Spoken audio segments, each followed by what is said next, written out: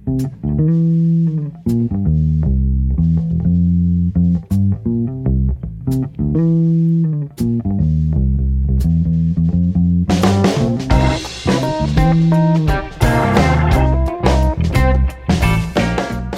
the North Shore Vineyard Church audio podcast. I'm Crispin Schroeder. Today on the podcast, we have a special guest speaker, Jim Holland, who used to be a part of the New Orleans Vineyard, but has been living up in the Portland, Oregon area for a few years now, and was back in town. So it's been a few years since Jim has spoken to the church, so I invited him to come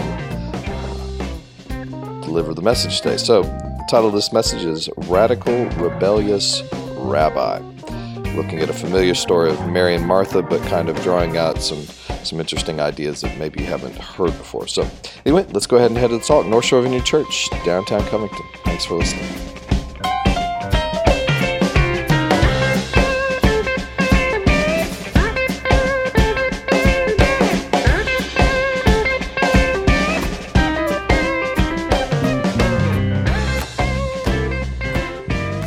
Well, we have a very special guest with us all the way in from Portlandia, Oregon-ish area. Jim Holland and I worked on staff together at the Kinder Vineyard. He was initially in charge of youth, and then, like everything, by the end of his time there, he was kind of over half the church. But especially after I left, they just rolled everything over to Jim that I had. Last time I think Jim spoke here was the weekend after I had a heart attack, and so we were in the other building, and he was the person I could call on short notice to. But it's been many years since he's been here. Jim is a very good friend and has been in the vineyard for quite some time, along with us, and so in many churches from Ohio to Mississippi to Portland. So anyway, why don't you give a nice, warm North Shore Vineyard welcome to Jim Holland. You're too kind. It is good to be back. I recognize some people here. Do you guys realize how humid it is here? Oh, I know. No, believe me, I know. But I stepped off the plane and was like, what has happened here? If you've ever seen the show Portlandia, it looks insane. And if you haven't seen it, you should watch it. It's crazy, and it's accurate. The place is crazy. Oregon is a crazy place.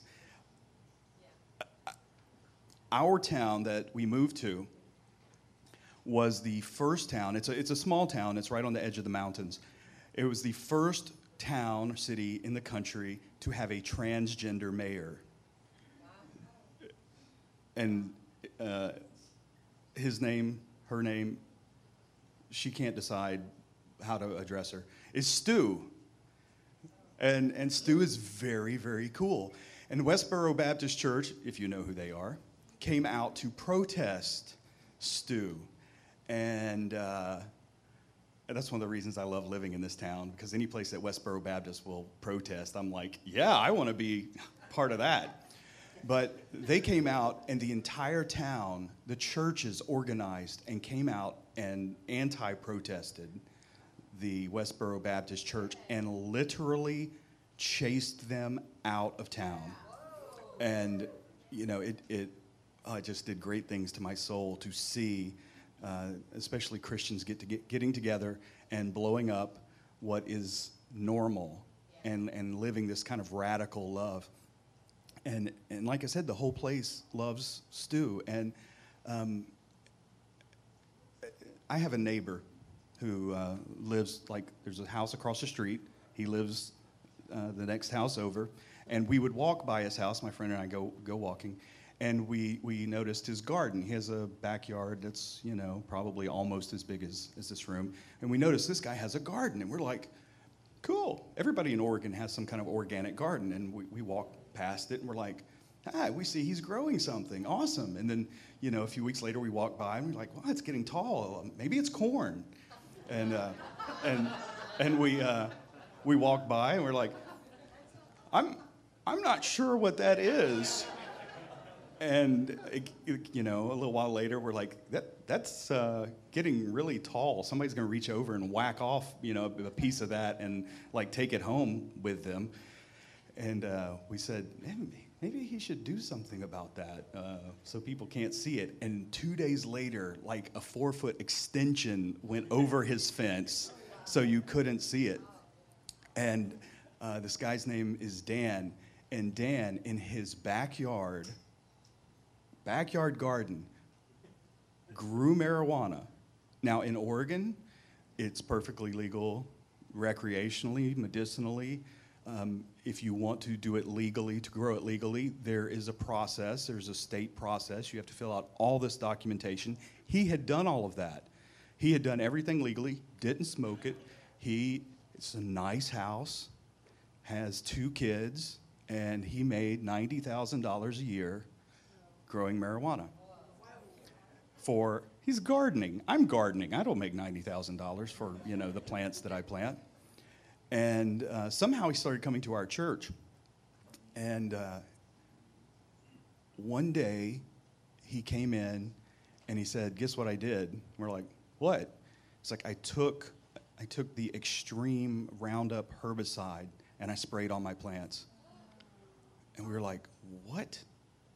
He said, the Bible's clear. All things are permissible, but not everything is good. Not everything is beneficial. And I was like, well, that's great. You weren't doing anything, I guess, immoral or definitely not illegal. And he said, but God told me there's something better for me. And he looked at me and he's like, Jesus is radical. I was like, yeah, he is. And so he's now radically changed his life. He's loved Jesus for years. This was just a business for him. But he is now working a full-time job, heavy construction, about $15 an hour. He's working on a part-time job, about the same kind of thing, just to get by. And he said, it's okay. God's got something better for me. And the radical nature of how Jesus will change what we think is okay,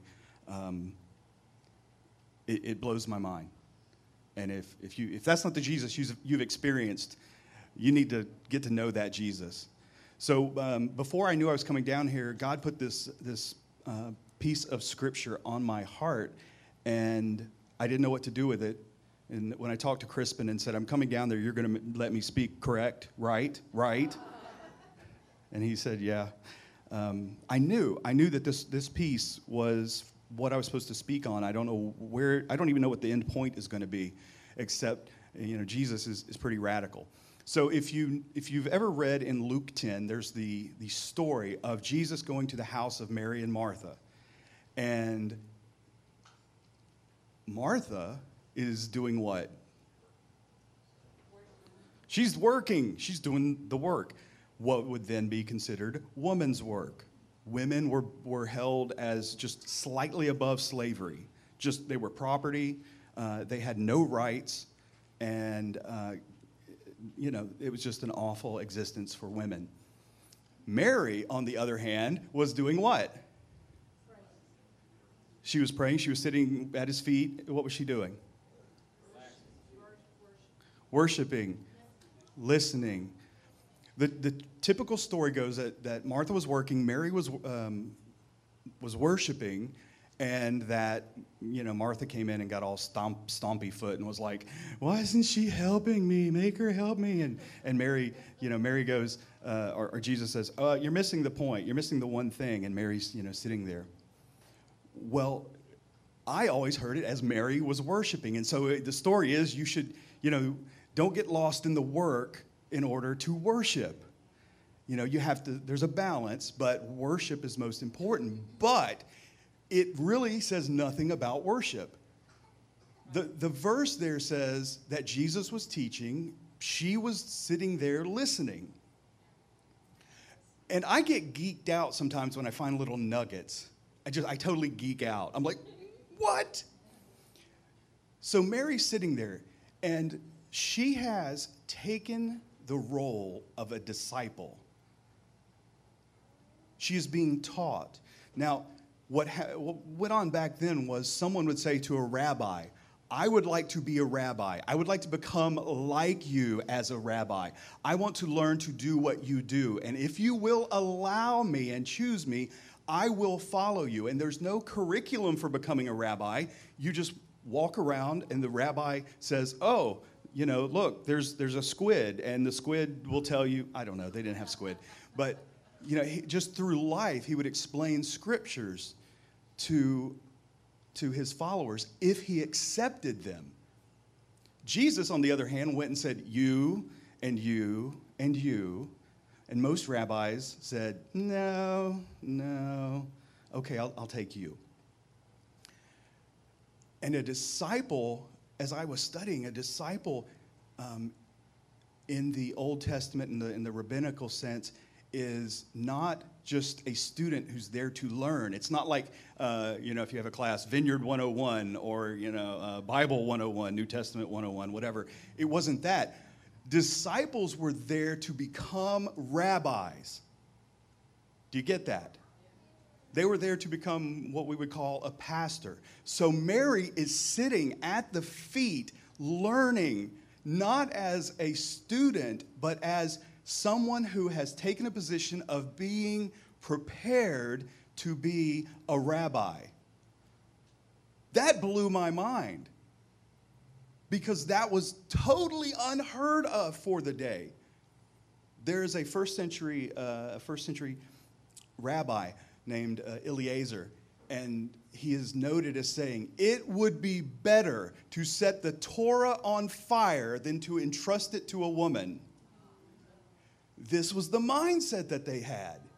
And if a rabbi was there and a woman came in and sat down, the rabbi would have them dragged out, have them stoned, or the rabbi would run to get out of that, because it would be a total scandal to have a woman sitting as a disciple. Total scandal. His reputation would be destroyed. But I go back to what my friend said. Jesus is radical. He allowed her to come and sit in a position to say, I want to be like you. I want to be a rabbi like you. And Jesus is like, cool. That's great. And it typically, in that situation, the other students would be like freaking out. You cannot be here. You cannot be here. But it says nothing about that. They were just all sitting there. And I don't know what it says to you, but Jesus took this mindset, took this practice, and blew it up and said, yeah, I have women that I'm training. I'm training them to be pastors. I'm training them to be rabbis. Yeah, what about it? Total scandal. Women weren't allowed in the temple. I mean, they had a women's court, and they called it the women's court, not because it was the place for women. But that is as far as women could go into the court at all. And if a woman was having a time of bleeding, she was not allowed anywhere near the temple. But the cool thing is, if you know the story, when Jesus was crucified, the veil was torn, meaning all of a sudden the glory of God was released, and the Holy Spirit poured out on people, including women who were bleeding. That's insane for the time. And so I was looking at this and I was thinking, okay, well, they had these laws of who could go to the temple and who could be a disciple. And there was a lot of it that was what we would call a preference. It wasn't necessarily like a law, although there were some, but some of it was just a preference. I don't want to be that guy. I don't want to do it. And I don't know if you have ever done this, and maybe you'll admit it, maybe you won't. you won't. Have you ever gone to church and said, I can't worship here because, well, they have LED lights. I just can't do it. That's a preference. What is God wanting to do? Our church, our Vineyard Church, moved into we're renting a Baptist building, and I walked in and I was like, this smells like old Baptist church. I don't want to be here. And God's like, is that what I'm doing, or is that your thing? And I'm like, oh. And then I was like, man, they have like the fluorescent tube lights. They have like the little, not the tube lights, but the what do you call those? The compact fluorescent things. And I'm like, oh, those kill me. I can't worship here. And God's like, is that a preference, or is that what I'm doing? Okay. I had a conversation with my friend. Her name's Lisa. I've known her since we were like really young, and she's like, churches should use hymnals. It is not right to use a screen.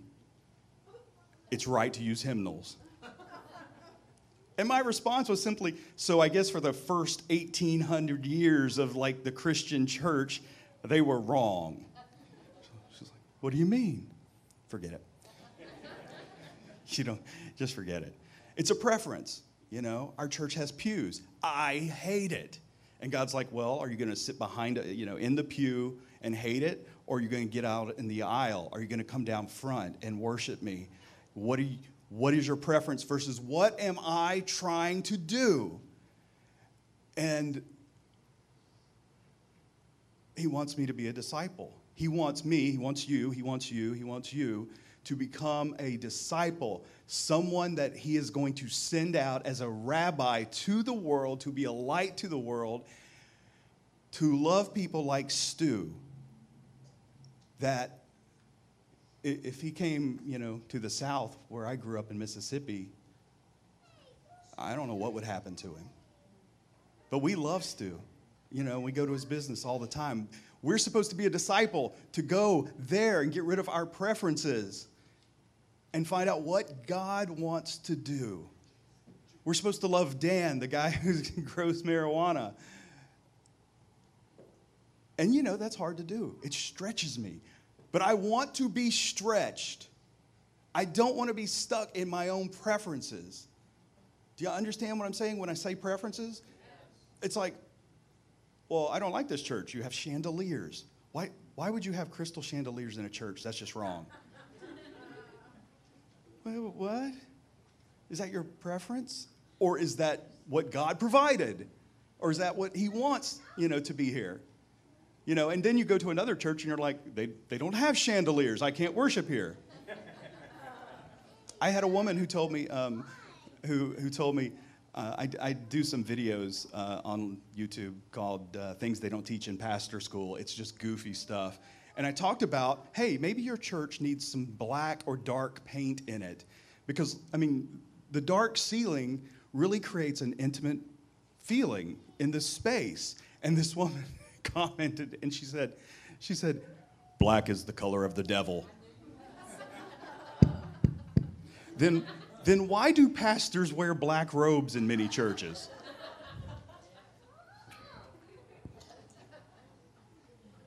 We look at church a lot of times as a country club. I pay my dues, therefore I should get what I want. I should have the decoration I want. I should have the songs that I can worship to. And that's not how it works.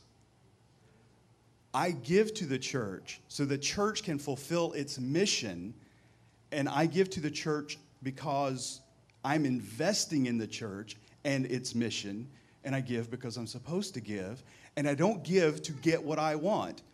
I'm like, oh, somebody's up here playing, a Hammond organ. I can't worship to that. Well, you're stupid. That doesn't matter. It makes no difference. My wife's a worship leader, and she's like, if I have to have a djembe or a garbage can and sing, I would rather have that than have people who are just kind of, What is God doing versus what is your preference?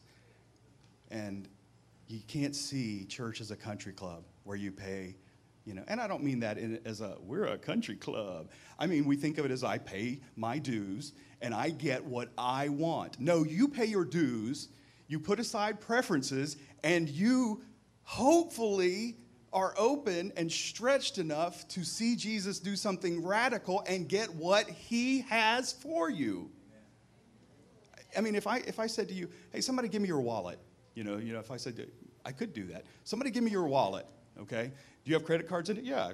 Oh, okay. So, okay, thank you. I've got your wallet. And then I'm walking around for 10 minutes, and whoever's wallet is looking at me going, what are you doing? What are you doing with my wallet? You would be, right? You're like, why did he want my wallet? And I'm not talking about it. I'm just walking around. And you hold up the wallet and you say, are you worried about this? Are you concerned with what I'm going to do with it? Why? Because where your treasure is, there your heart will be. If you invest in a company, you start checking, not the newspaper anymore, but you start checking the internet and going, oh, look, CrispinSchroeder.com is doing really, really well today.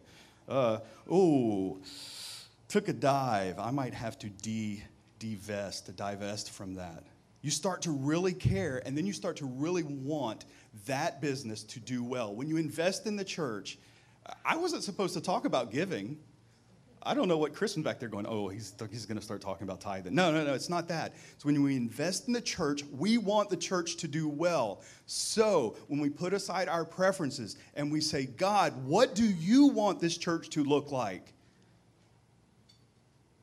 Then we're investing our heart and hopefully our money, and we go, I want this to be exactly what God wants it to be, and if it means we have bluegrass, old school worship, and that's what God has wanted to put here in Covington, then we will do that. And then the congregation says, I'm in, because I want to be on mission with God. God did not create a mission for the church. God created the church for the mission. And so what is your mission? What's a preference? And what is God doing? That's it. And you can do that in your own life. So I'm going to finish up with this because I have a giant watch. I can't read. I go see a counselor. I've dealt with depression for a long time, and I go see this Vietnamese man who's like this tall. And he's like me. He's annoying as he can be. And when I say, I'm doing this, he's like, how's that working out for you? And I'm like, I've said that to people my whole life. Now I realize why people hate me. And he said to me, what is your mission statement? I was like, what do you mean? What is my mission? What is your personal mission statement? I'm like, I don't know. I was like, I've had a ministry mission statement, which has been my whole life, 2 Timothy 2:2. And if you know that, it's basically what you've heard me say, entrust to reliable people who can teach others, who can teach others, who can teach others, who can teach others. That's been my ministry statement. And I told him that, and he's like, no, that doesn't count. And I'm like, well, you're Vietnamese. What do you know? And I didn't say that. That would have been awful, wouldn't it? But he said, you need a personal mission statement that speaks to who you want to be. And it has to be specific to you. And it has to be who you want to become or who you are not that you want to be. And I'm like, I have no idea. He's like, well, General Electric we're going to be number one. And that was their thing. Whatever it was, they were going to be number one. And if they couldn't be number one, they would buy whoever was number one so they could be number one. Ford had quality as job one, and they knew whatever it was, quality is job one. And so he said, what is your mission statement? I don't know. A couple of months later, he's asking, what's your mission statement? I don't know. I was racking my brain. I was going through trying to find scripture, and I was like, ooh, Malachi, but to do justly and to love mercy and to walk humbly, and God's like, no, that's not it. And I'm like, okay. I mean, if I ask you what your mission statement is, could you just rattle it off to me? And if I said, think about it for a day, could you rattle it off to me? I don't know. So one day I was lying on my couch, looking outside. If you lie on my couch and you look outside, you see we have about an acre. It's beautiful. There's Japanese maples. And then behind that, about, 300-400 yards, there's a vineyard. Then behind that are the Cascade Mountains. And so I lie on my couch and I look out the back door, and God and I, we have what I call my alignment time with him there. And I was lying there one morning just talking to him, and it just hit me. I just prayed this, and I don't know where it came from, but I said, God, I have missed a lot of life because of depression or because of mistakes, and then this is what came out. I want to live in every moment,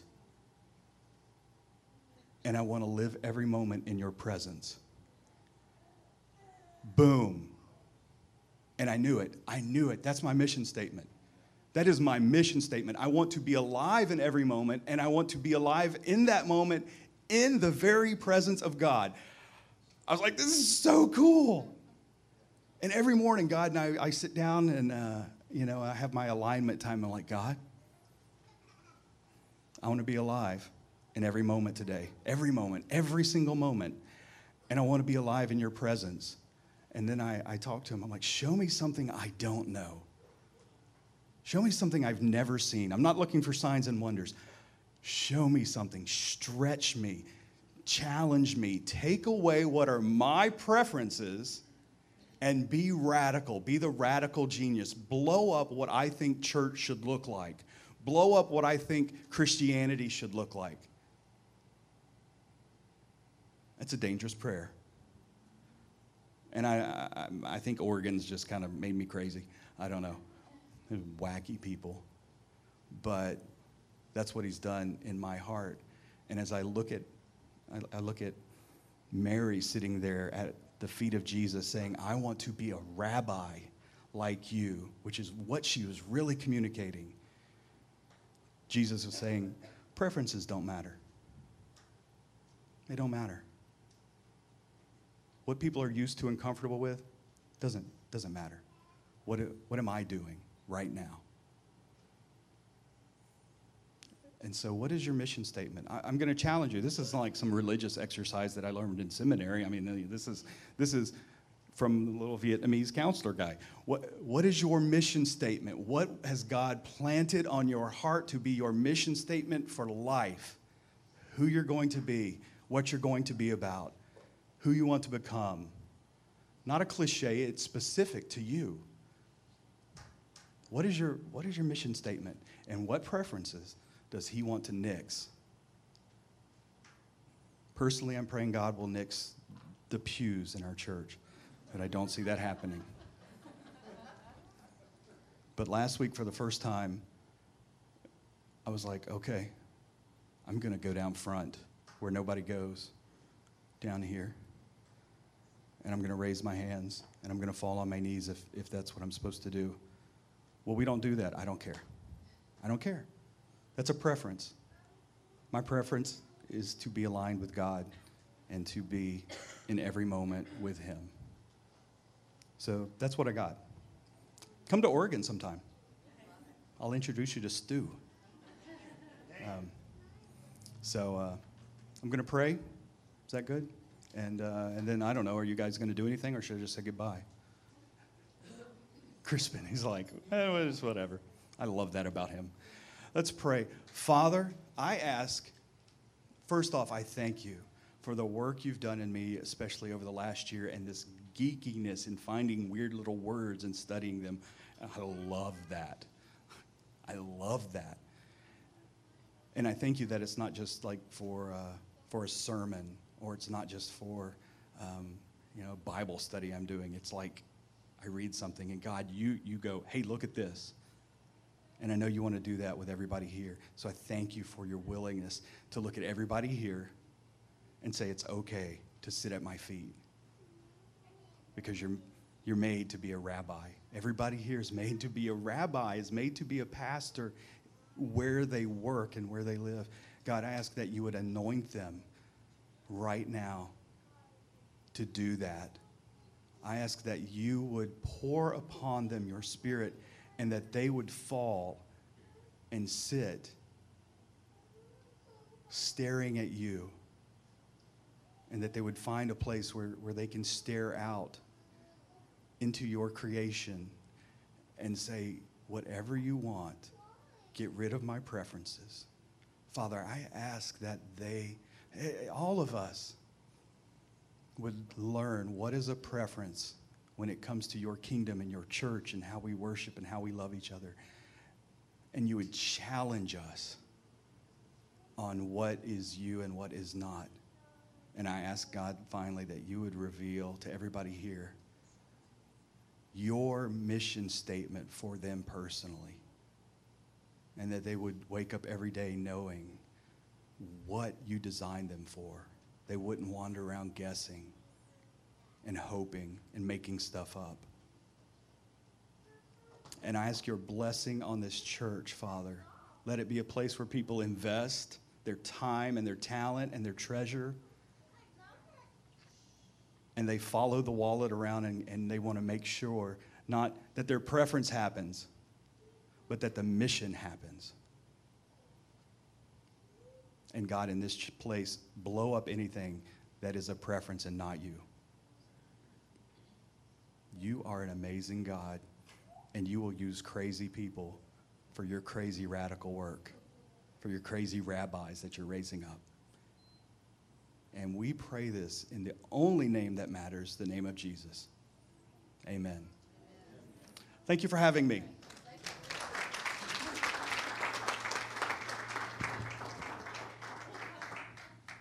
Thank you, Jim. Well, if you're here and you would like to get some personal prayer, feel free to come up to the front. And if you're a mother, we just bless you in the name of Jesus. Oh. Sorry. Okay, I'm sorry. I have to say this. I'm sorry. I'm adopted. I was adopted as a small child. When I was about 40, I found out who my biological family was, talked to my mom, talked to her twice in my life, and I'm having Mother's Day lunch with her today. So, God's crazy. He made it happen. I had to share that. Thank you. So that's pretty cool. So, if you're a mother, we bless you today and hope you have a wonderful day of feeling blessed and honored. And if you are a son or daughter, we pray that you would bless your mother. If you need any prayer, feel free to come up to the front. We'll have some members of our prayer team over here to pray with you. Otherwise, God bless you. See you next week.